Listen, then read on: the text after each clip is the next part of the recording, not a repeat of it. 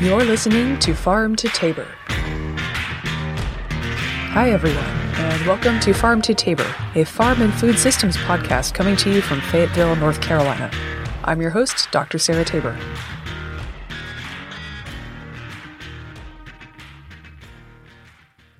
Today we have an interview with Dr. Brandon Ross, originally from Wyoming, now teaching civil engineering at South Carolina's Clemson University. Brandon and I go way back. We were getting trained on science stuff at the same time at the University of Florida. Brandon and I were both into using science to make things more sustainable, but I was doing agriculture and he was doing the sustainable angle on how to make concrete buildings that won't fall apart, which was a serious topic down there in America's hurricane trap. So we had very similar goals and completely different ways of going about it, which was fun, but our work never really had any overlap. So we actually got to know each other more just from being neighbors. We were both in grad school while being married with kids, so our families kind of teamed up to watch each other's kids and just survive those years. The reason I say this is we still keep in touch, and we actually did this podcast at the tail end of a trip we all did between Christmas and New Year's. My family going around to see friends and family, including Dr. Ross and their family. So due part in the sound quality, we're in less of a sound booth and more of a kid's bedroom. So there wasn't a whole lot of lineup with our separate disciplines back in the day, but as luck would have it, I wound up doing a lot of work in indoor farms, so now we can actually join forces. Today we'll be talking building design, various approaches to farming in the city, the brief but obligatory detour into cannabis, and more.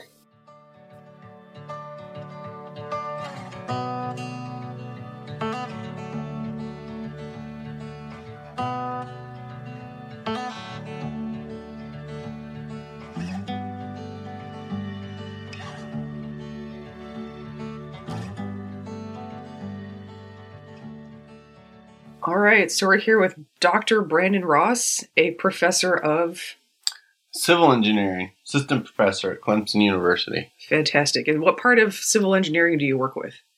Well, I'm a structural engineer by my professional work and also by my training and education and research, but I've drifted over towards architectural theory and how do we design buildings that are not just good buildings that we want to actually keep around for a while instead of tearing down. So I enjoy this career because if I have any great idea, I get to try it out a little bit. It's fun. That's awesome. And, you mentioned durability being a thing because you work specifically with, was it concrete?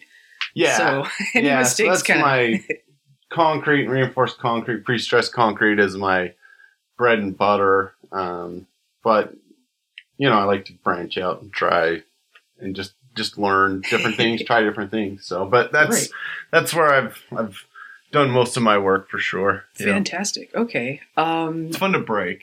Yeah, it's fun to break things. So, yeah. So speaking of, broken things, let's talk a little bit about indoor agriculture and buildings that are geared towards that. We've kind of gotten off on this one before, tangents.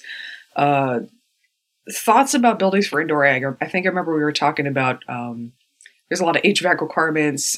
You want buildings that can withstand a lot of humidity and, water stuff. So any thoughts on that? Yeah. Well, more and more of the theory or philosophy I'm drifting towards with buildings, there's a long life, loose fit are two very popular kind of mantras for building design. So long life means you want it to be very durable materials, make it stronger than it needs to be, make it bigger than it needs to be, make it out of things that are going to be durable in humid environments. Loose fit would be, don't have it to be so specific that I'm making a building for indoor agriculture and that's all it's ever going to be. Because as soon as something, you have a disruptive technology or something changes with how they want to utilize the city or the building, then that building becomes obsolete. And so those are two things. Other ones, there's a idea of layering of our buildings.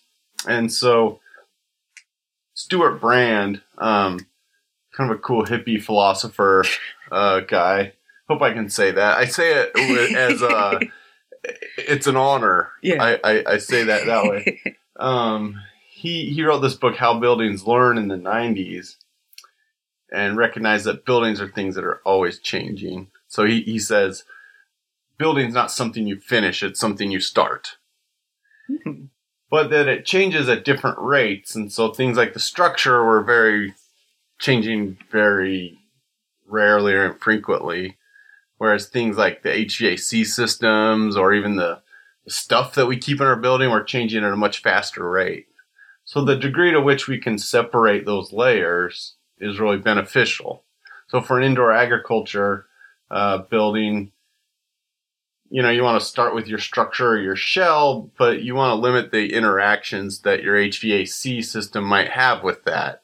So then down the road, if you want to upgrade your HVAC or some new technology comes along to help you grow better, you can quickly replace that, your previous one, without impacting the other functions of your building. Oh, that's actually really handy. So one of the fun things you run into in indoor agriculture, so that applies to both greenhouses and to enclosed warehouse building, is you have a $750,000 greenhouse and it needs a $3.5 million HVAC system. So the odds are that you're going to have to be messing with that HVAC at some point are quite high.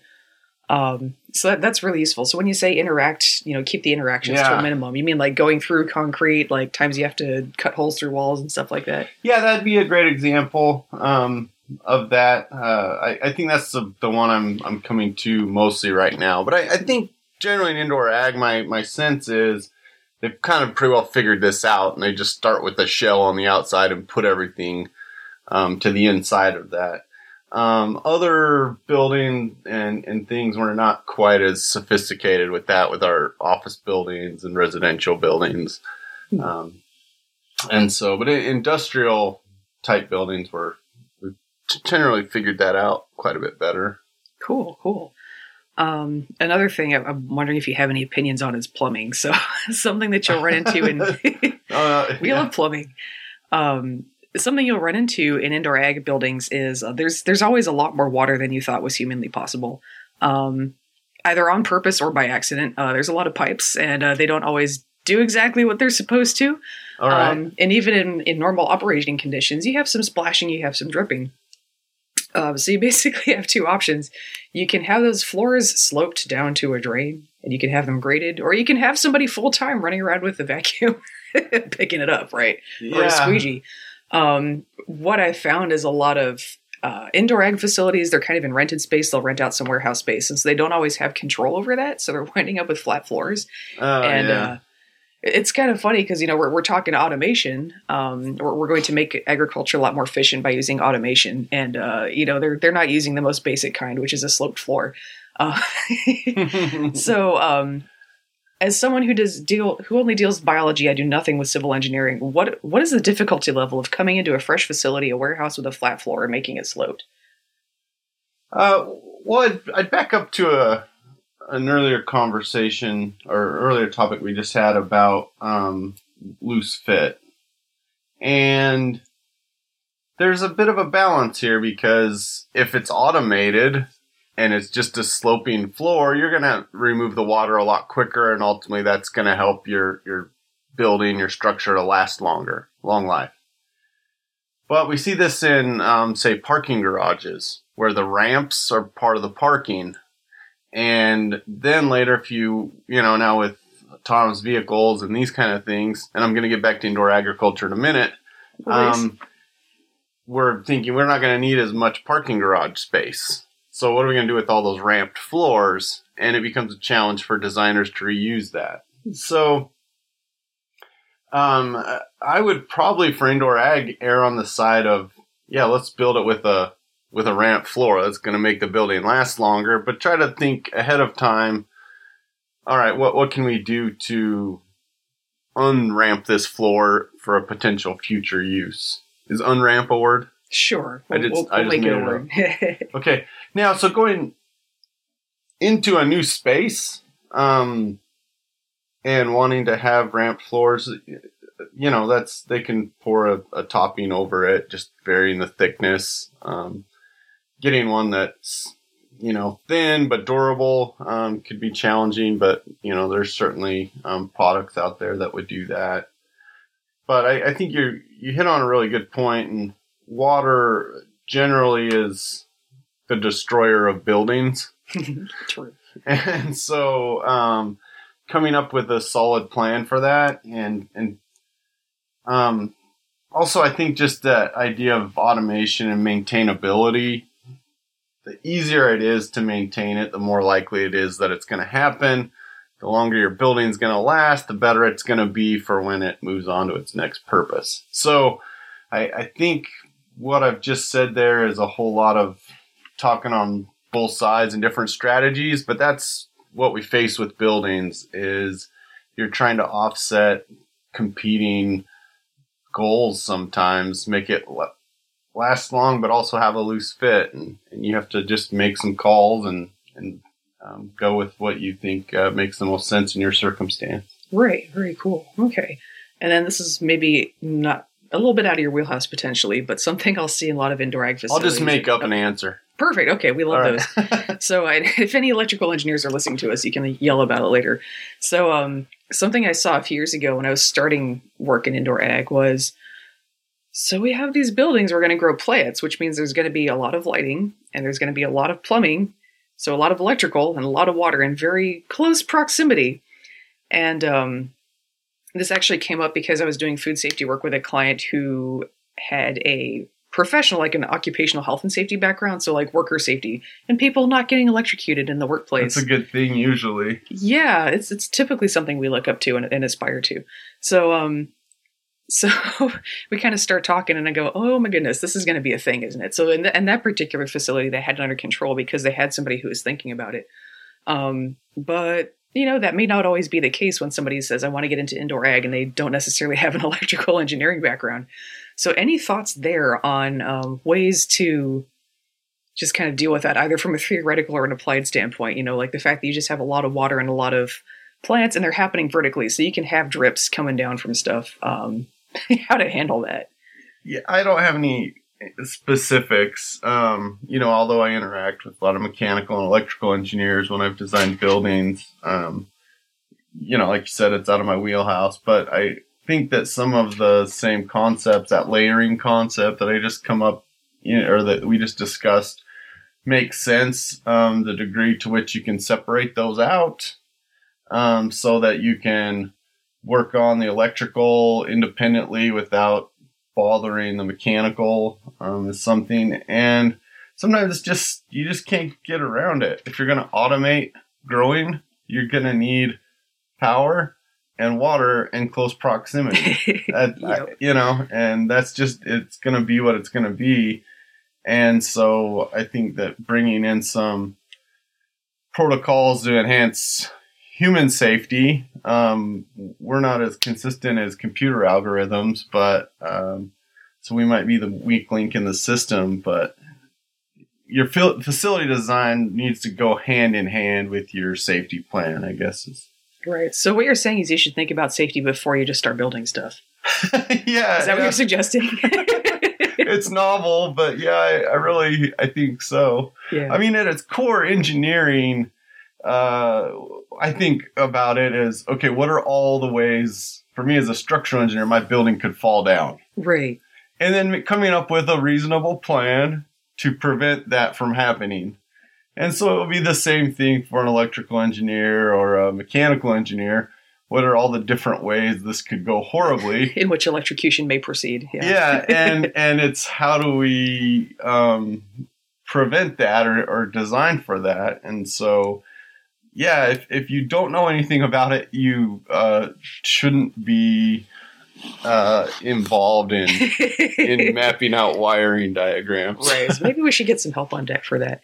So something that you'll see in indoor and controlled environment agriculture, there's kind of two broad genres of people who get into it. There's folks from a traditional ag background who are like, I can see which way the wind is blowing. Let me upgrade my operation here. And And they tend to be pretty conversant with just the general logic and rules of assembling things and putting them together in the physical world. And then you have your Silicon Valley tech bros. Bless their hearts, as we say in South Carolina. Yeah, bless their hearts. Yeah. There's a mentality, they call it move fast and break things, and boy, that and safety go together like peanut butter and onion bagels. So as we know, as we learned this morning, yeah, not at all. It's an interesting approach to things. So that's been kind of fun to watch unfold. A lot of people like watching train wrecks too. Yeah, I mean, it's not good to be on the train though, and I think that's a mentality that really kind of came at its core from the fact that folks were working in software, right? Fundamentally, if you're making apps, the consequences of failure are just not that high. Like, people aren't going to buy your app, or it's going to look ugly, something like that. Yeah. But when you move fast and break things with food, which has this habit of going into people's bodies, and you did something wrong there, you can put people 6 feet underground. You can discredit your entire industry when folks go, wait a second, lettuce grown indoors is just not that clean that we were led to believe, and that kind of thing. Yeah. And so the consequences are much, much higher. And so there's this attitude towards risk that was built in a very low stakes environment that is now being brought to a very high stakes environment. So, just word to the wise, think about stuff before you build it is always good. What's the law in computing where they double the computing speed every so many years, or? I don't know. Let's consult Google. Let's consult Google. All right. So Moore's law. Yeah. So the computer and the software engineers, they'll often cite Moore's law to talk about how rapidly computing is evolving and these things. And contrast that with civil engineering, which is really a very slow profession. I mean, most of the stuff we do as civil engineers, we figured out the basics of it quite a while ago, and now we're just refining it. But we like to point out back to the computer engineers and scientists that, yes, but if your dam gets the blue screen of death or the spinny ball of death, once every 3 months and you need to reboot, that's a problem. Right. Reliability is an issue when you're building infrastructure. Yeah. And so it's a different mentality, and it's what you bring up, something I hadn't really thought of before. But yeah, if you're dealing with building apps and, a glitch in a civil engineering problem, or in this case, where you're talking about indoor agriculture, which I think go hand in hand with civil engineering. That's a pretty scary, mixture if people aren't wise and slow down. Right, yeah. And Moore's law has been really helpful in indoor ag to the extent that it's making LEDs much, much cheaper. Just the general trend of technological development for that to become much cheaper. That's been really working out in our favor. Like, that's finally starting to pencil out, which is fantastic. So there are a lot of elements of indoor ag where Moore's law does apply, but the part where people have to learn stuff, and we have a learning curve, and it's just kind of, it is what it is.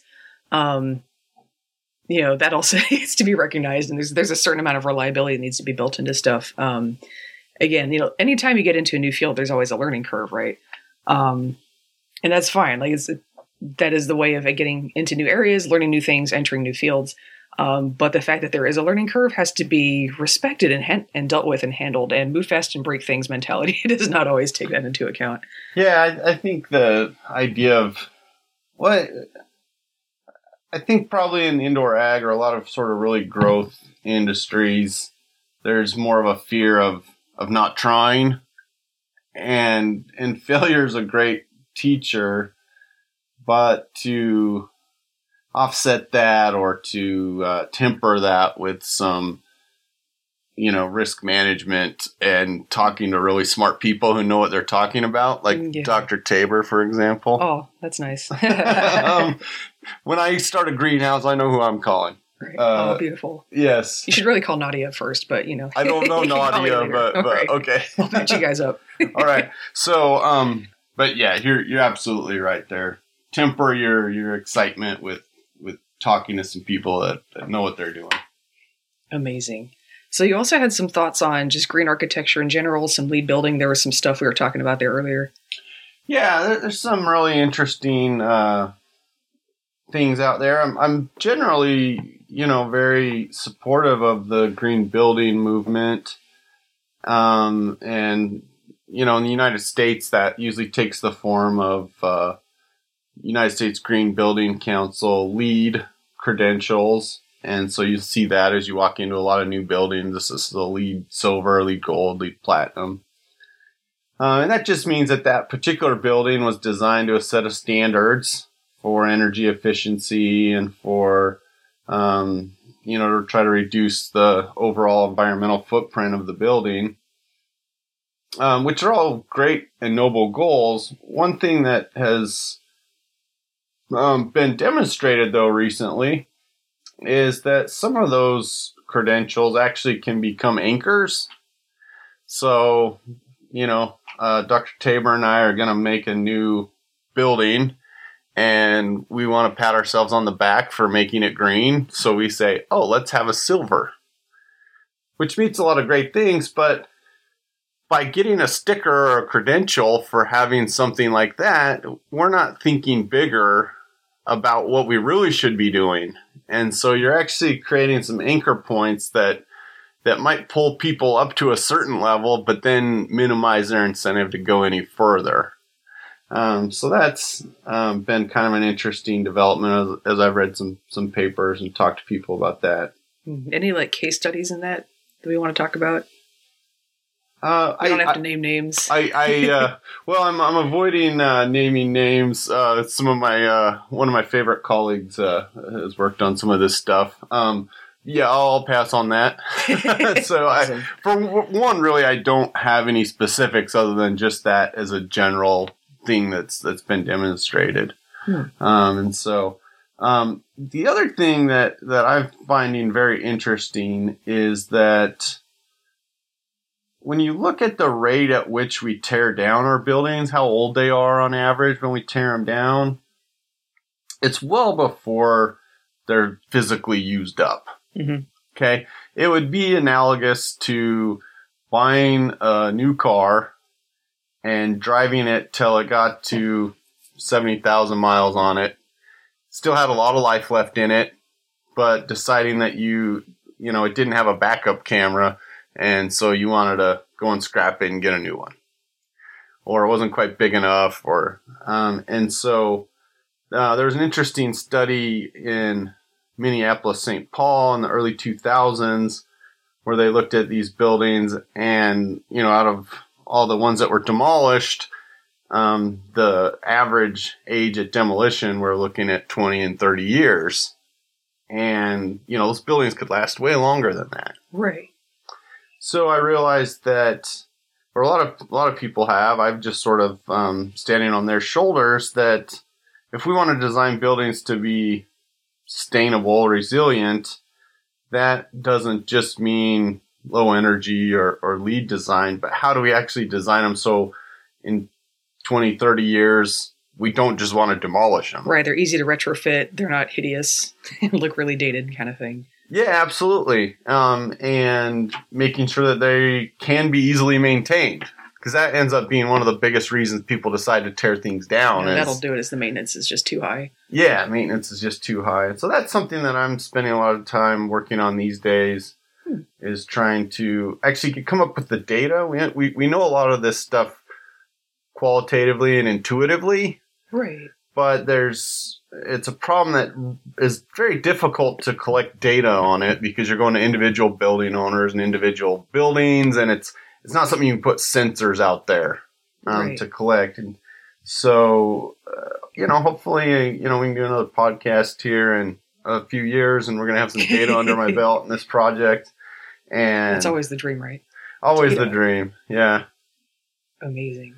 Can we talk about when we met? Sure.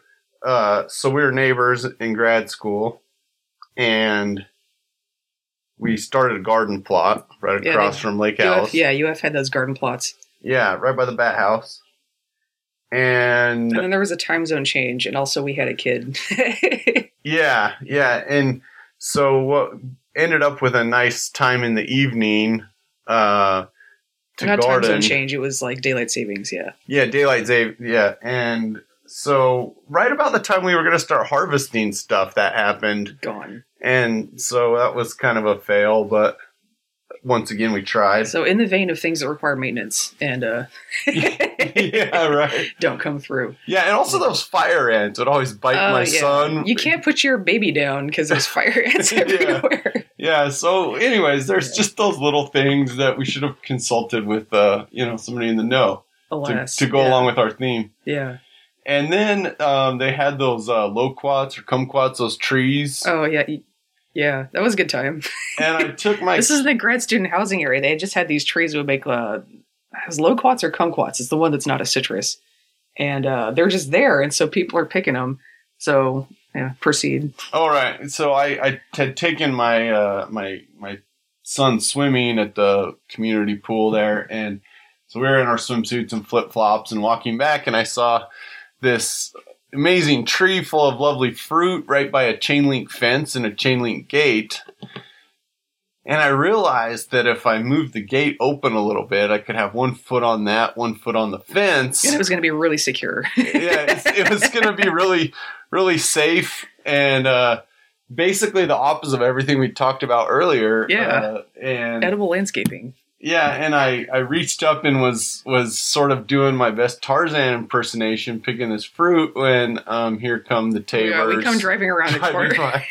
Just Brandon like standing on the fence like, it was something else. Yeah, it's lots of questions about design for edible landscaping. It kind of brings up the point, actually. Folks are like, we should plant fruit trees in cities because then, I don't know, something, add homeless people profit. I don't know. Well, University of Florida had a fair number of fruit trees on campus, not just in student housing there. I'm not sure. Did they spend more time cleaning up the fruit that fell? Or? Yeah. So fruit trees, by and large, are incredibly high maintenance. We were talking, I guess, with Michelle about this a little bit yesterday. Her uncle's got a fruit tree that wasn't doing good things. And he was asking for advice, and I was like, okay, it's a pruning problem.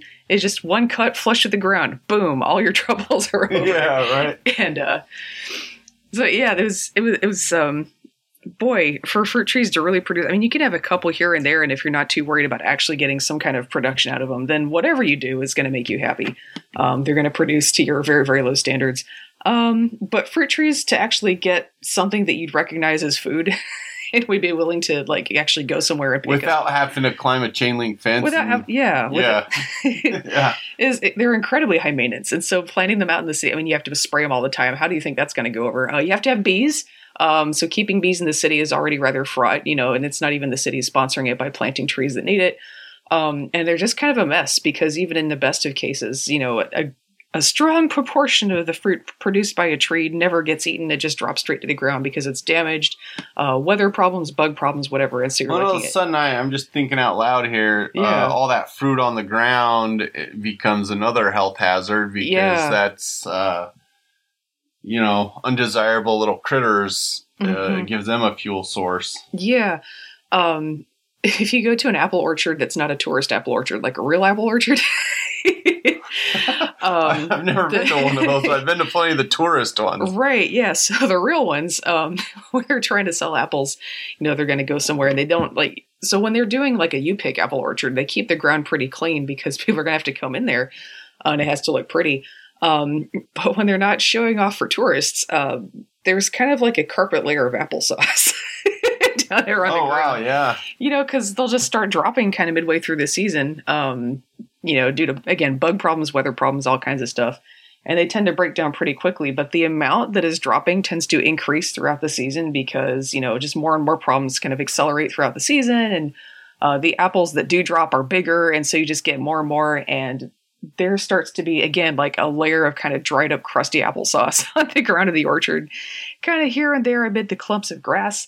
And it starts to smell like funky rotting apples / if you want to be really romantic about it, apple cider vinegar.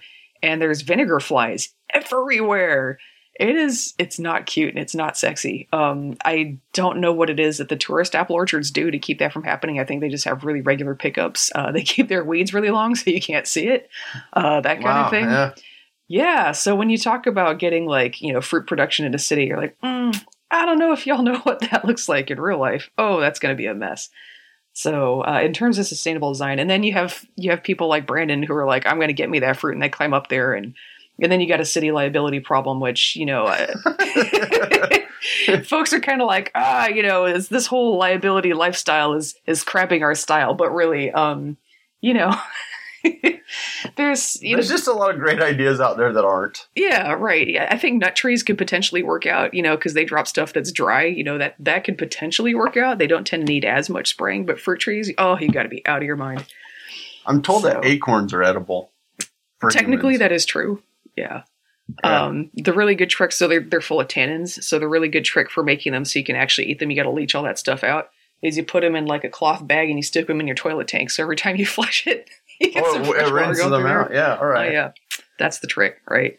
So, all right. You learn something new all the time. Someday after the apocalypse, when your house has been destroyed, just put the acorns in your toilet and it'll be fine. That you don't have anymore. I have another thing that just occurred to me on indoor ag, and something that this is just a new problem of having urban buildings with lots of water and growing medium and stacked up high, and what does that do to the buildings for the structural loads that are on them when you have an earthquake? Yeah, that's a great question. Force equals mass times acceleration. You have a lot of mass there. Yeah. Earthquakes are shaking it. Earthquake-proof racks and racks and racks of plants. Yeah, well, you certainly want to brace all those off. That's very obvious, and that needs to get into the design. Yeah, I mean, you're looking at electrical fire, when stuff starts shaking around and stuff like that. Yeah. So I don't know specifically about indoor agriculture racks, but I can speak a similar problem, something new that's coming along, are green roofs. Mm-hmm. And so where you're putting all the growing medium and plants and things on the roof, and what does that do to, well, for one, that the amount of moisture in the growing medium is different depending on the watering cycle and the season. And how much weight does that actually, or what is that weight? Right. And so there's actually been some interesting work going on to that to guide engineers for how to design things. But I suspect that having all that water and things sloshing around actually is quite a good energy dissipator. I don't think that indoor agriculture folks would like that very much. Yeah, they probably want their crop to ride out an earthquake. Ideally, yeah. But that's just another sort of interesting challenge or opportunity. How do you? I think the philosophy would probably be, let's protect the crop in minor earthquakes, and let's just protect life safety, the building, in the major and the people. ones. Yeah, and that philosophy is something that structural engineers generally use. Yeah, makes sense. Urban buildings. Yeah, I mean, it depends on the crop, right? Because some of your crops, like microgreens, leafy greens, and herbs, they can have a pretty short crop cycle, like as short as maybe 3 weeks, maybe more like 4. So losing one crop, it sucks, but it's not going to destroy half a year's worth of work. I would be curious to see what the cannabis people think of that, how long that crop cycle works out, and what happens if you lose that. Does LED work for cannabis? That's a great question. I don't actually work. Right now, the internet is abuzz wanting to know. Yeah, that's not something I'm actually too familiar with. I work primarily with the lettuce and leafy greens and herbs people, because in order to sell to a supermarket, you have to have a food safety audit, which is kind of where I come in, is helping people tighten up their system so they can get through that thing and get settled. But the cannabis people have no such requirements, so they do not call me. So I'm just, cannabis is fine. I just know nothing about it. So all right, that's where I'm at. But I'm sorry, internet. Yeah, next time. Yeah. We'll find an actual weed expert. But yeah, so I know traditionally they've been using sodium high intensity discharge lights, which has caused its own kind of raft of issues because it's a very hot light, and so it's very hot. You tend to get very dry.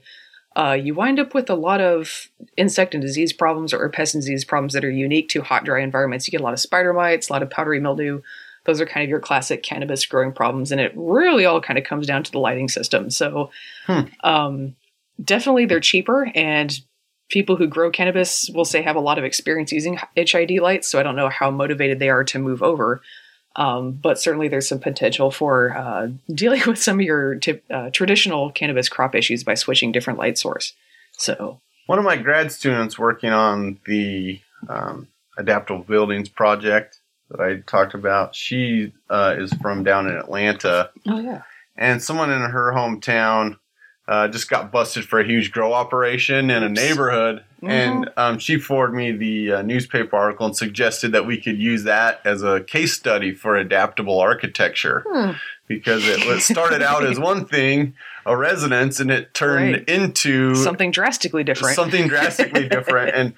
And what was inherent in the design of that house that made it such that it was suited towards this other purpose. Amazing. Well, or not. Right. Well, there was this one time, I think, off in Elk Grove, California, they actually had a bunch of people starting to do cannabis grows in this one fairly high-end kind of McMansion-y neighborhood.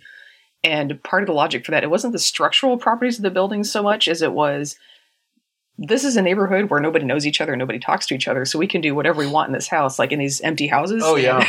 Nobody was going to notice. So that's another property to look into, I suppose. Well, we do talk about that. It's not only what the physical building looks like, but what's its context or setting. And really the context and setting tends to make as much or more difference. Location. Yeah, absolutely. Yeah. Amazing. Well, I think we're looking at, I should help the husband pack. All right. Should not leave him Goodbye, on his own Internet. with that stuff. Yeah, have a good one, guys.